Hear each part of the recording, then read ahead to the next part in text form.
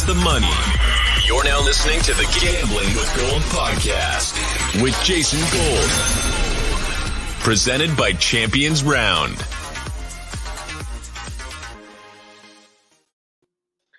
What is going on? My name is Jason Gold, and you are listening to Gambling with Gold, episode 76. And once again, I am joined by my buddy from the Action Network, Dan Titus, rocking the wrong hat today. Let's get it started off the top. We're going to talk about some Dynasty rookies later. We're going to talk about some NFL season win totals before the NFL schedule release. But we have two NBA games tonight, including the 76ers going to take the 3-2 lead in Miami against the Miami Heat. Dan is obviously going to be rooting for the 76ers, and I've already staked my claim that I am going to be betting the Miami Heat. I have bet them -2.5 and -3 tonight. Tell me why I'm wrong, Dan, and then I'll tell you why you're wrong. So I think the most glaring difference between the first two games in which, and I apologize, y'all, I was going hard in Miami and making claims of Sixers and 6. I got the bottle signs to prove it. But yeah, man, like the difference between the first two games and the last two have really been Joel Embiid and how much he impacts the offense for the Sixers. The Miami defense was doing a great job in the first two games, really honing on Tobias Harris, letting Tyrese Maxey get his shots off. But Danny Green really wasn't making any shots. Frankly, no one on the Sixers is really making any shots. And that's because they could just get out on those wings. When you have Joel Embiid in the center position, it's a completely different format and strategy to guard against him. And right now they're actually doing pretty good, but let's not forget this guy is playing with an orbital bone fracture in his face, a concussion, and he's got a fractured ligament in his thumb. And he's still out there causing havoc on defense and making the right passes and getting people in positions to score. The 3-point variance for the Sixers right now will probably regress a little bit back down to the mean, but I still feel like they've turned a corner after these last two games on the road, by the way, or at home. Now they're going back to Miami with no Kyle Lowry. I'm not really sure if that would really help the Miami Heat anyway, the way that he's been playing. But I don't think that the Miami Heat can really score points. I mean, it's really been Jimmy Butler and who else? They're going to need Duncan Robinson to come off the bench when Spo hasn't made those adjustments yet. But I think that they're in trouble more than the Sixers. And just imagine Embiid winds up going for 30, 13 rebounds, like the Embiid that we know that's MVP caliber. And not going to get into that debate right now, but I think Jokic was well worth winning the award. But I would have given co-MVPs because they were both great. But I just haven't seen enough from the Heat side of things to make me think that they are going to win, let alone cover the spread here at 3.5. I think 3.5 is too many points. And I think the Sixers are going to keep this competitive back on the road in Game 5. All right, so I agree with a lot of what you said. Miami definitely seems to be in trouble. And James Harden had a great game in Games 4. He's probably been at 11 nightclub in Miami since then, and he'll probably be there until tip-off, having a great time. So, whatever. Harden under 20.5 points. His shooting percentage is going to be god-awful tonight. I mean, this is what Harden does. He's not going to have a great game tonight. That doesn't mean that the 76ers can't win. Because I expect Embiid to dominate as he's been dominating. I expect Maxey to be good. I expect some other pieces on the 76ers to step up. Here's where I think you're wrong. I think that the last two games in Philadelphia, the Heat have been so dreadful from 3. I think that they get a good game out of Hero. I think they could find out of Don Robinson, which we haven't seen in a while. I like a lot of his overs, especially the over 1.5 threes made tonight. But here's the biggest thing. Doc Rivers has outcoached Eric Spoelstra in 2 games.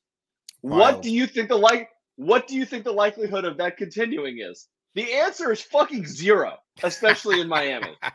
That's the answer. So, how much do you think the adjustment is worth from Doc reverting to sucking, which we all agree is not a very good coach, in terms of X's and O's on the court? Yeah. Off the court, with personalities, he's probably very good. Spo, we know, video junkie, is one of the best X and O guys in the entire world. He's going to have a great game plan for Game 5. Whether or not it goes well or not, I don't know.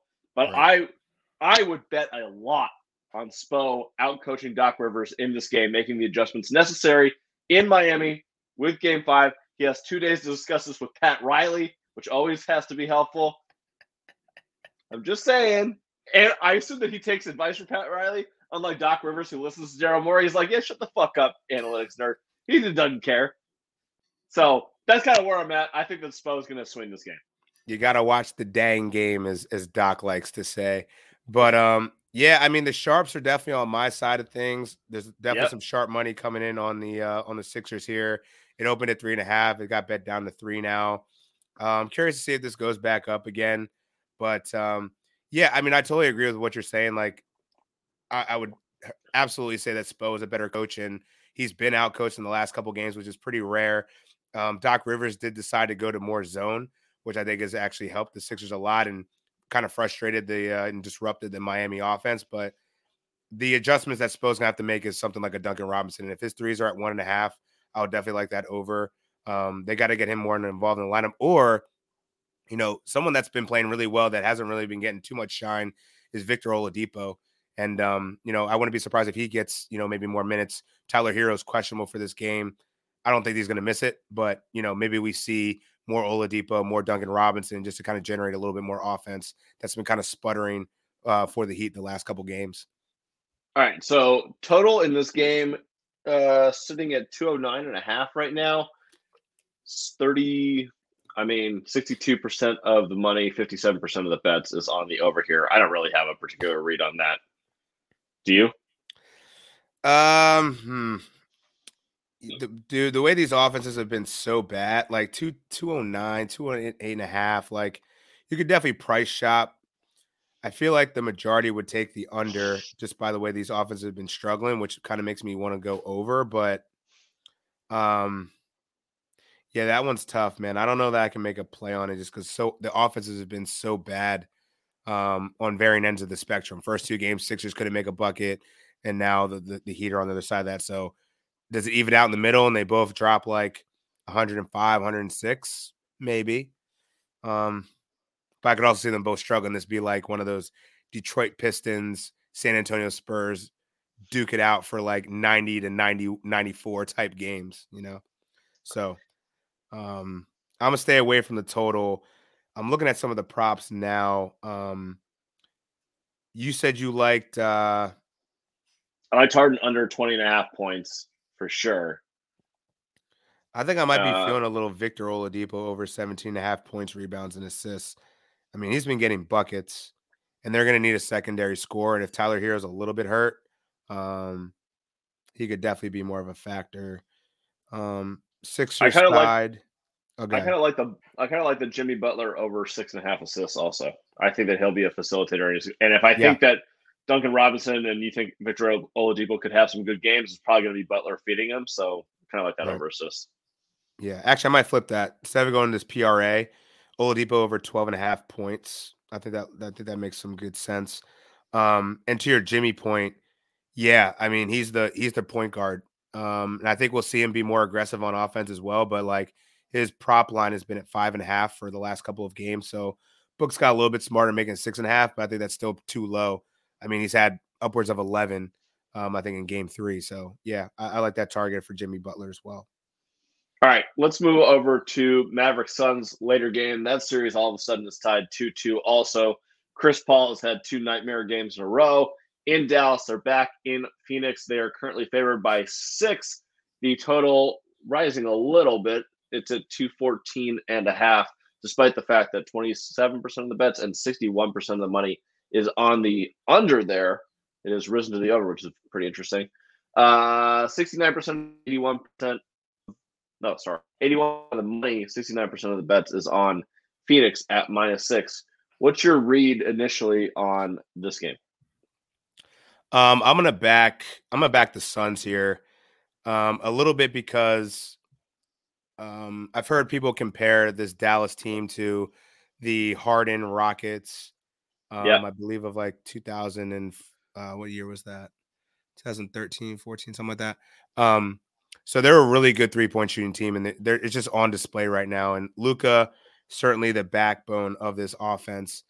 They're shooting an absurd amount of threes, and the one thing that Phoenix was really good at this year was guarding opposing 3-pointers, and they can't get into a 3-point competition because they don't shoot that many. So they really got to get back to square one here and play defense and slow that tempo in the game down. Now, it's going to be hard to stop Luka. So I feel like you got to pick your poison, right? Like at some point, Monty Williams got to be like, would I rather lose with Luka getting 50? Would I rather win with Luka getting 50 or having all those role players kind of getting involved? And I think we're going to see it more of less of those role players get involved, like Mikal Bridges locking down, the Reggie Bullocks and the Jalen Brunsons, the Maxi Klebas, like all those people that have been really instrumental in getting those 2 games back. I think we're going to see them struggle a little bit. And I think we're going to see Chris Paul shine, as you stated in the beginning. He's had 2 rough games. And after, you got to think, man, I think Chris Paul is probably one of the pettiest competitors in the league. If this little kid is going to be touching his moms and whatever, I'm going to see you. I'm going to see you. Like, I don't know if that message was to the kid or whether that was to the Mavs. This man's going to be, I was looking at his points, rebounds, assists, 30.5. I'm going over on that shit, man, because Chris Paul is going to be angry, pissed. He's going to will this team back. We haven't seen a lot out of Mikal Bridges. Jay Crowder's been really good. So I would actually look at his points as well. He's kind of stepped up. But, I think this is going to be the Chris Paul game where they get this series back on their home court, go back up 3-2. I'm backing the Suns -6. I think there's going to be too much there's too much emotions to fade the Suns in this spot here, even for how well Luka and the Dallas Mavericks have been playing over the last couple of games. The Chris Paul yelling at the kid thing was hilarious. I need that video on repeat because it's just the kid's mom is right there. She's petrified. And Chris is yelling at kids like, Chris, you're going to go into a 9th grade classroom and try to beat up like the kid? Like, I understand he was a dick to your family and you have every right to yell at him, but he's like, I'm going to see you later. He's going to walk into like Woodrow Middle School and be like, yeah, I'm going to come kick your ass. Like, it was really funny. Funny, man. He didn't know at the time how old the kid was. It's just funny to watch the video and be like, it's literally like a 9th grader who's just yelling at him. But it's even more interesting that, like, I don't know, like once it came out, like apparently the kid was like trying to give him a hug or something like that. Like when I first heard it, it was like, yo, they put hands on him, they were pushing him, like shoving him, like for it to be that, like still the disrespect. And I get it, fans are getting a little too close to comfort to a lot of these entertainers and athletes. So you gotta draw the line somewhere. But to only give the kid a 1-year ban, I was like, it's a little light. Yeah. It's a little light. A little light. But Chris Paul, but hey, if they will motivate the Suns to get the dub here. So, yeah, I'm rocking with the Suns. Yeah, I like the Suns too, -6. I love the Chris Paul. I bet over 16.5. Moved up to 17.5. I think I'd still bet it. The PRA, I bet at 29.5. It's 30.5. I still think that's a good number, probably to like 32.5. Agreed. It kind of goes back to what we talked about last week, where I think that this turns into Booker's more the facilitator type of role and Chris Paul's the scorer tonight. So, we can play that whole system all over again, which is the Booker over 6.5 assists and under 28.5 points. I think it makes a lot of sense. Exactly. Yeah, and Booker did go off that game, but I mean, I think well, he ended up with 30, but he scored a lot at the end. Like we were on the right side. Definitely, and it was only because Chris Paul played so poorly, like, and he's really been their closer. So I think we'll see. I don't know. I think this is going to be the best game out of Chris Paul in the series here. So, going to be a good game, no doubt.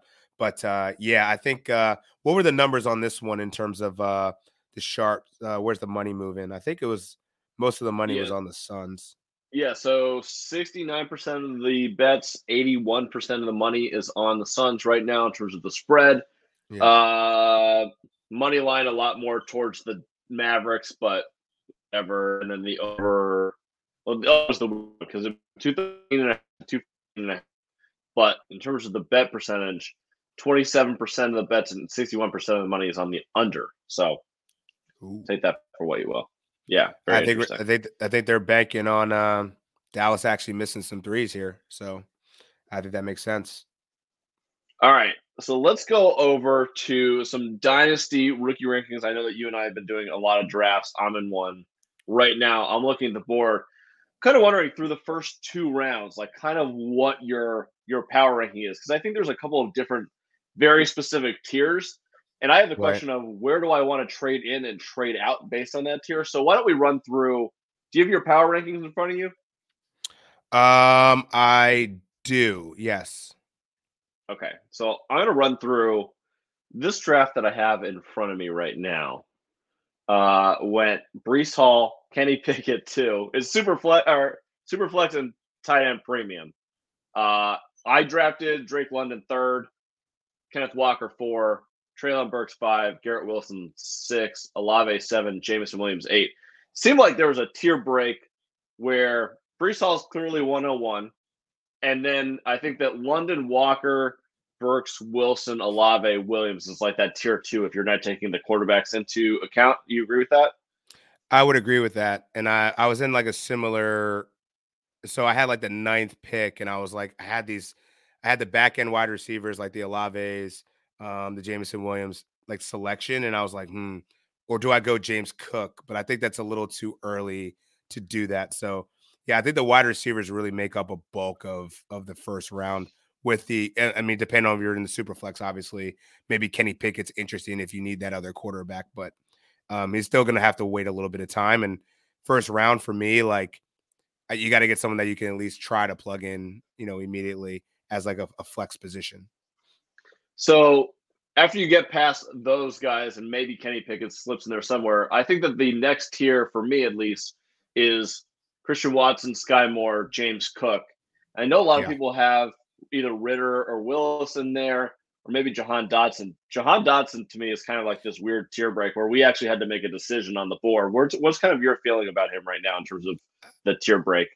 I mean, it's interesting because I actually think that he could actually end up probably by the middle of this draft season, he could end up be going in the first round because there's a lot of good reports coming out of Redskins camp that he's going to be a focal point of the offense. Like he's going to get involved. I mean, Carson Wentz is your quarterback after all. So I don't know, take that with a grain of salt. But at the same time, I read into draft hype, especially in the offseason, and there isn't a lot of weapons in Washington right now to get some of that target share from Terry McLaurin. And I think Terry McLaurin was like a very interesting wide receiver last year because he was a guy that was going, as high as 2nd, 3rd round. Maybe if you got value him in the 4th, but most likely not in a PPR. But he kind of tailed off towards the end of the season. So I think he needs someone else that's going to be able to take away some of that, the attention that he draws. And that could ultimately, if Carson Wentz can actually make a downfield throw, I think that Dotson could be in a really good spot there. So our decision with Dotson was a little bit different. His profile is like a classic bust in terms of size, speed. Yeah, it's a good situation. It's not great. So we were on the clock with the 203, and we decided to trade out of the pick. We got 2-5 and 3-5, and then we flipped 2-5 for 2-8 and 3-8. So basically, we ended up with 2-8, 3-5, 3-8 for 2-3. What is what did you wind up when you moved back? Who did you wind up selecting? Yeah, so that's actually where we're at right now. So okay, the next picks were Malik Willis, Damian Pierce, so we had David Bell for the Browns. Just there are a lot of good reports. A lot of people in the industry are very high on him. I was not as a prospect, but in terms of a landing spot with Deshaun Watson, with all of their wide receivers are kind of out the door except for Amari Cooper. Seemed like an interesting, exactly. And seemed like an interesting way to play it. A rookie coming in with Deshaun Watson. We don't know how long Amari Cooper is going to be there. Maybe, a couple years. Bell could end up being his wide receiver 1 down the road. We thought it was a nice upside pick, but I don't feel great about it. We were between him and Rachaad White, but I just don't really trust any of the running backs right now, especially here. I'd rather take more dart flows than like bank on one guy. Right. That's fair. So I mean, yeah, we have 3-3, 3-5, and 3-7 in round 3 here coming up. We're at 2-9 right now. So I feel like we're just going to throw darts at like the Isaiah Spiller, Tyler Algier, Brian Robinson, Tyrion Davis Price, like those type of guys, and just let's take 3 swings and see what hits instead of just one on Rachaad White. Yeah, in one draft, I actually took 3 straight running backs. I went Kenneth Walker, then I went Tyrion. I went with Price, and then I went with who's the running back from the Raiders? Zamir White. Zamir White, yeah. And I really like Zamir White, and I think he might climb up a little bit more just because the Josh Jacobs being his contract got declined, and then you also have Kenyon Drake, who's only on a 1-year deal. So that running back room could really open up in 2023 for the Raiders, who are absolutely loaded on offense now. So I think he might walk into some carries unexpectedly. So really like that. What's your top? Well, I guess like down to Dotson or Mechie. What's your wide receiver rankings in order? Hold up, let me pull that up real quick.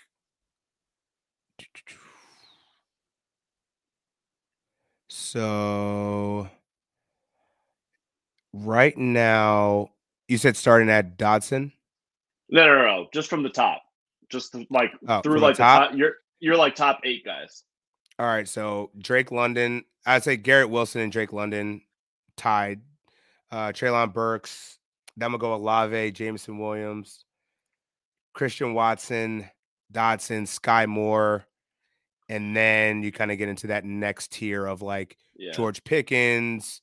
I actually really like Jalen Tolbert. I put him higher than John Mechie and Alec Pierce, mainly because like I just love that opportunity with Dak, and especially looking at their strength of schedule, which I know we'll get into in another pod. But the Cowboys have a cake matchup this year, and with only CeeDee Lamb really vying for targets along with Dalton Schultz, like I think he's going to be a really good wide receiver, and he's going too low. And then I put in, I think Trey McBride is actually kind of interesting, especially with news of D-Hop. I mean, I know he's not a wide receiver, but you might as well be.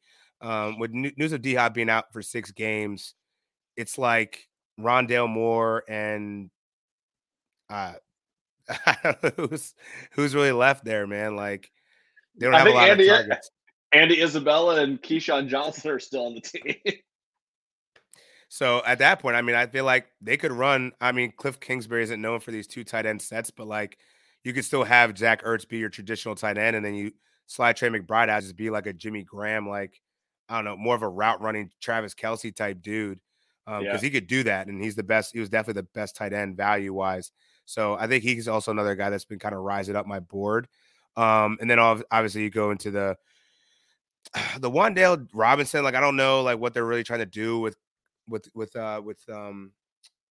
Kadarius Toney, and I don't really know if I can trust in Daniel Jones at this point. So I'm not really that high on him, to be honest. Like I think they got to work out a whole bunch of kinks before I would buy into that. But I guess the long term aspect of it is kind of appealing. Another guy I just want to throw out a name here, Jelani Woods. Yep. Just a physical specimen, man. And like I'm almost wondering with Matt Ryan, it's not like Matt Ryan's typically had a pretty decent tight end. He's always kind of favored them. Michael Pittman obviously still there, but like outside of those wide receivers, definitely gonna be a running team. But like I'm compelled, man. He's a huge dude, one of these like freak, transfer former basketball player type guys.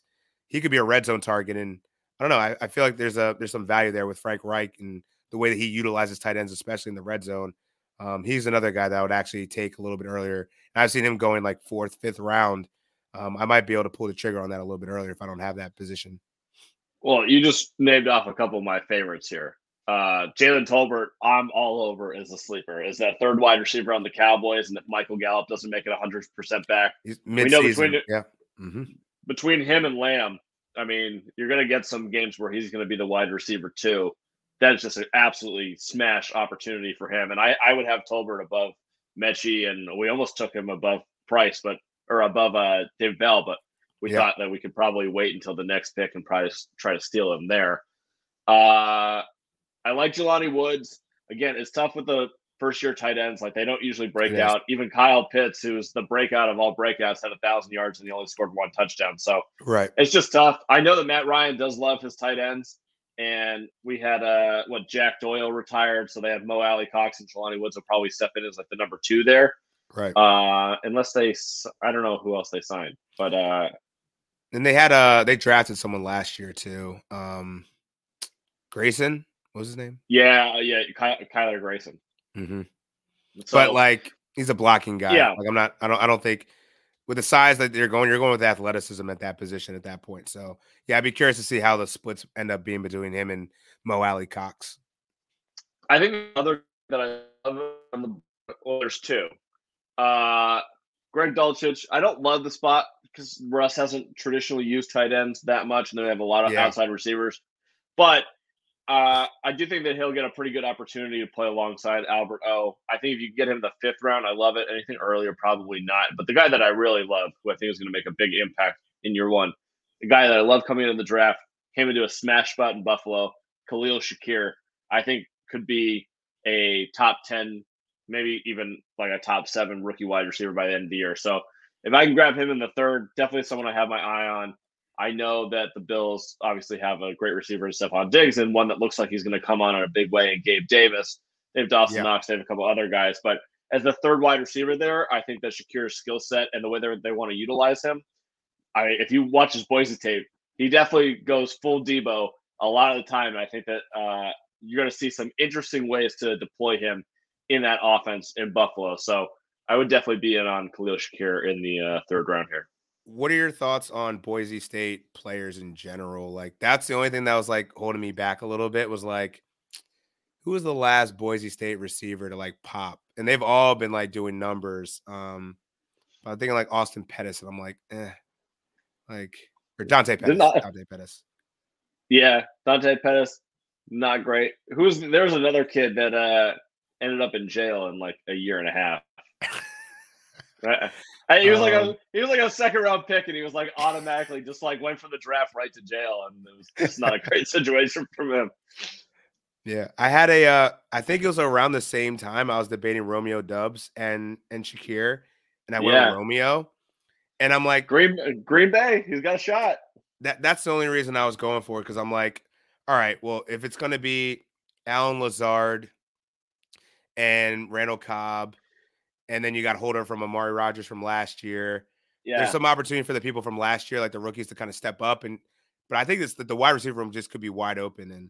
And to be drafted in like number 132, like, I feel like there's a shot that he could actually have a chance in camp if he impresses, but he's also kind of old. So, yeah, I didn't really, at that point, I was kind of like reaching. I was like, I don't know where I want to go with this, but they obviously already got Christian Watson, so they addressed the position, but I don't know. There's always a chance that there's that 2nd or 3rd round pick that could actually outperform the first one that you went for. So, all right, here's because you brought up Green Bay's wide receivers, and I think that people are perhaps overlooking the free agent wide receiver market right now and thinking that Green Bay is just going to waltz in with Christian Watson and Allen Lazard as their top 2. Right. So here's my prediction. I think Odell and Jarvis Landry end up in Green Bay for the Packers this year. Do they have odds on unrestricted free agents yet? No, I don't think so. But that would be a fun parlay if they both sign there. I actually I would love that pairing with both. I mean, that'd be sick. And like straight up hands team, like that's exactly what Rodgers needs. All he needs is reliable hands. He'll make everything else he'll figure out everything else. I think Jarvis and him would be great. Like the route running, the ability to catch the ball anywhere. I mean, he's a better version of Randall Cobb. So like, yeah. Exactly. All right. That's so intriguing. Why don't we do this? We'll close out the podcast. I'm going to Vegas tomorrow. My birthday's on Thursday. So I need some bets to place in Vegas.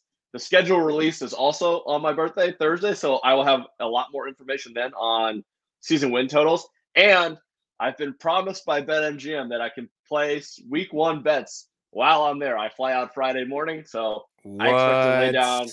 I can guarantee you one thing. I will be betting against the Cincinnati Bengals in week 1. You can book that right the hell now. Super Bowl losers are terrible in week 1, so I will definitely be doing that. All right, so season win totals that I like from BetMGM right now. I'll start off with my number 1, and I'll go for an over to start. I'm going to go with Baltimore over 9.5 right now.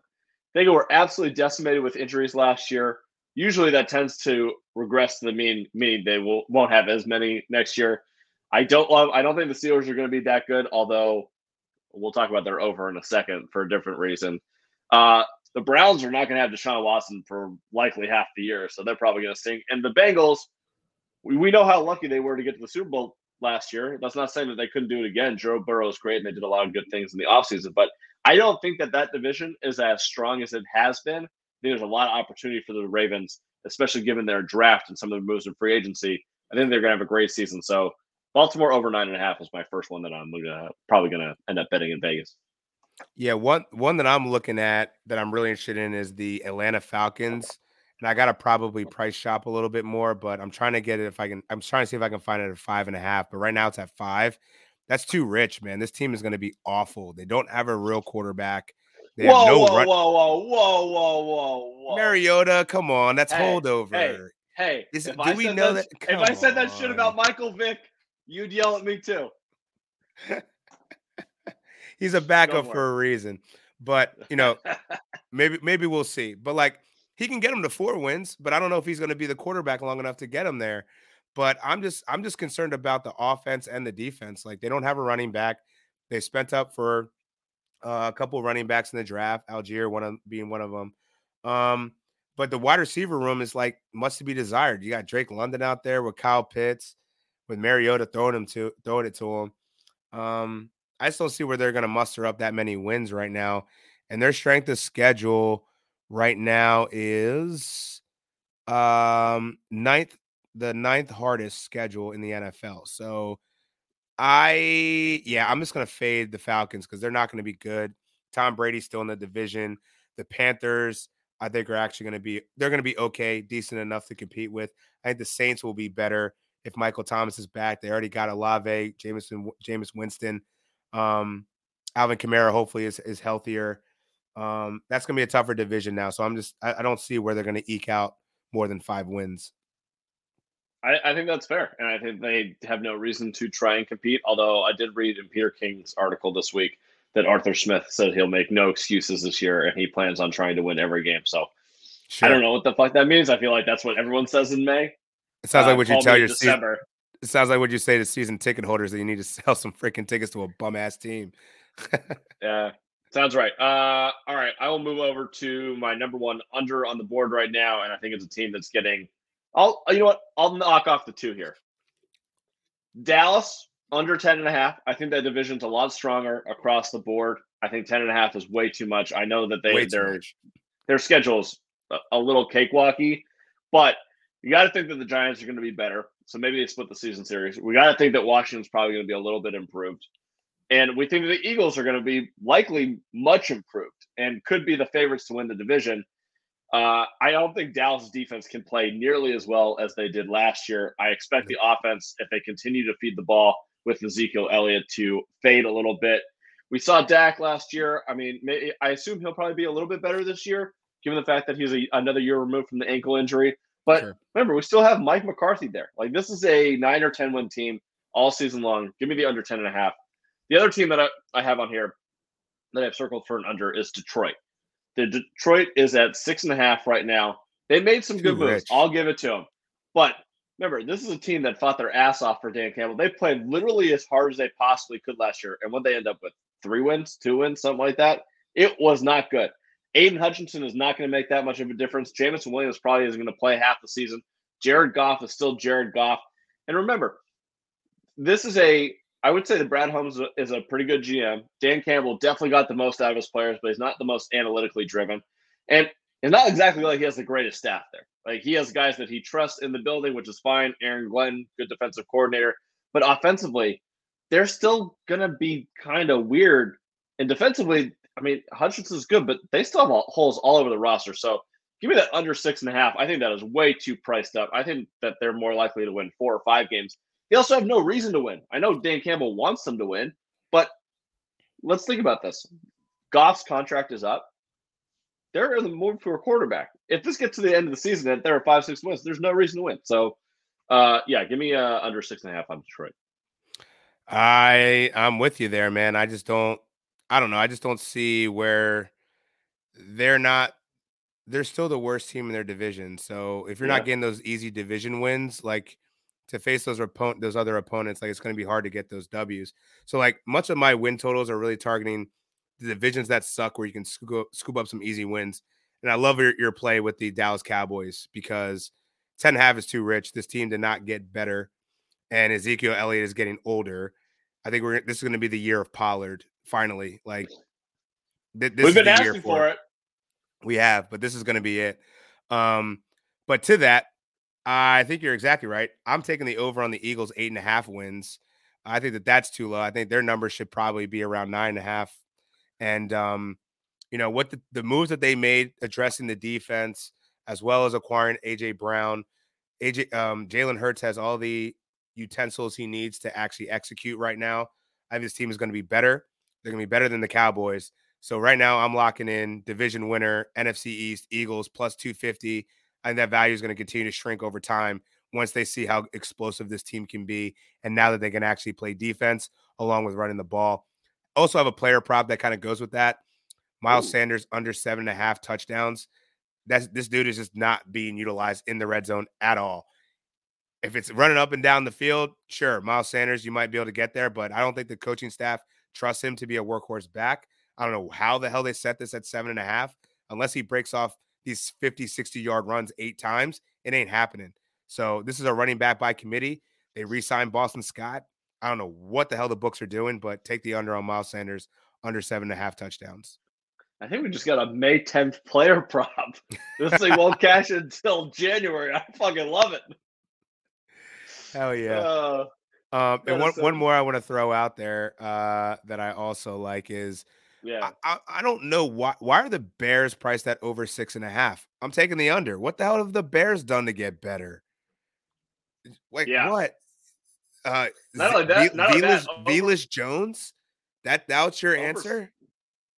Over 6.5 minus 142, heavily juiced to the over. So interesting. I don't know. I mean, I don't know either. I think Detroit might be better than them. I don't know. But that's tough. It does make me think if I want to go under on Chicago, and I want to go under on Detroit, doesn't that mean that I'm way in on the Vikings this year? Yeah, it has to mean that, right? Yeah. So the Vikings are. I mean, that's already worth a win. Vikings are over 8.5 minus 130. All they got to do is go 9-8.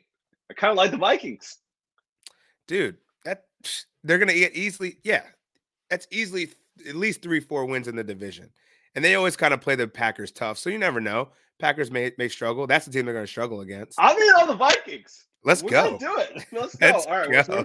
Somehow in on the Vikings. The other two that I'm kind of actually I have 3 that I'm kind of circling for different reasons, but not super confident in it. New Orleans over 7.5, mostly based on the like you should get wins between Atlanta and Carolina. They play Tampa Bay really tough, so let's say that they split. So you're already at 5-1 in the division. I think Jameis can be productive. I don't know what Dennis Allen's going to bring that's going to be different than Sean Payton, other than he's not Sean Payton. A little concerned about the offense in terms of the X's and O's regressing without Payton there. However, you get Michael Thomas back, you get Chris Olave, you have Alvin Kamara, you have a little bit more room for error. Their offensive line, a little bit of an issue. Obviously, Teron Armstead not there, but their defense still really good. I think that 7.5 is way too low for them. They should be an 8, 9, 10 win team all day. Pittsburgh over 7.5. This is basically based on you're hating on Tomlin. Over 7.5. No, I'm saying the books are hating on Tomlin. Oh, they even set it at as low as 7.5 when this guy's never had a losing season. Like maybe that's the Ben Roethlisberger effect, but like I think they did a good job, at least piecing. Like you got Mitchell Trubisky who can win some games. He's won them before, and then you got your quarterback in Kenny Pickett who's well versed in the system. Grew up in Pittsburgh. Like I don't know the stories, the weapons. It's all still there. Yeah, and let's say they don't have to leave the Eastern time zone the entire season. That is insane. Their bodies are going to feel comparatively awesome. This defense should continue to once again be one of the best in the entire NFL. They don't have to travel. They stay in the Eastern time zone. Like that defense is going to be elite. And you don't think that they're going to win 7.5 games? I don't know. I would bet on the over there. The other last one I had on the board was the Jets over 5.5, and I couldn't tell if I was getting swept up by all of their great draft or not. But I do think that is a team that is primed to be a much better team than last year, which isn't saying much. I know. But I think that Zach Wilson takes a step forward. I think the offense is much better. I think the defense has some pieces. I think they can win 6 games. I don't feel great about it, but I do think that I'm leaning towards an over on the Jets. I'm gonna say a prayer for that one, dude, because that's tough. Like I just can't get there after what Miami did to acquire, Chase Edmonds and Tyreek Hill. All faith going in Tua. I don't know. I think they're a better team on paper. I'm not a Tua fan, but I just think they're a better team on paper. And then like the Patriots, like they're still really good. And then you got the Bills. Like, where does Zach Wilson, the Jets, despite their great draft, like fit into that equation? That's tough, man. That's tough. I can see the Jets winning 3 games. Here's where I think the Jets get the win. The Patriots. I think I want to go under on the Patriots too at 8.5. Ooh. I did not like what they've done in this offseason at all. Trust in Bill forever, but the dude might be turning a little senile here. Strange wasn't the right move. Not even strange. It's like, I know the J.C. Jackson was expensive, but some of their moves on defense nothing matched up. And he's lost so many of these guys, these front office guys, and all these assistants. The only ones that have come back are the ones that fucking suck. So now he's just got worse people in the building, and I think at some point it catches up. And look, I like Mac Jones, but the guy still doesn't have that many weapons. The offensive line is probably going to be a little bit worse. Yeah. The running back is fully by committee. It seems like Ramondre might be in the running with Damian Harris. Right. You still don't have a number 1 wide receiver. You've done nothing to address that, and the division's gotten better around you. I don't know. It's tough to go against New England, but I think that's kind of where I am right now on May 10th.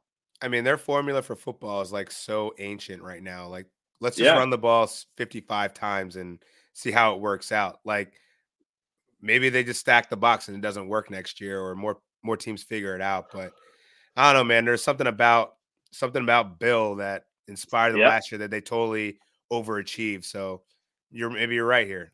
Let's get spicy. It's only May, but 8.5. I feel that. Okay. The rise of the Jets and the fall of the Patriots. I love it. What fucking world are we living in?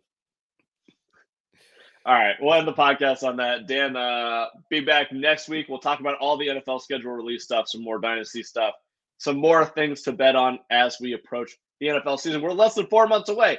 I can't fucking wait. Let's get it. Until next time, good luck with the NBA bets tonight. Go Heat. Fuck the Sixers tonight. Try to make some money. Suns. All right. See you later.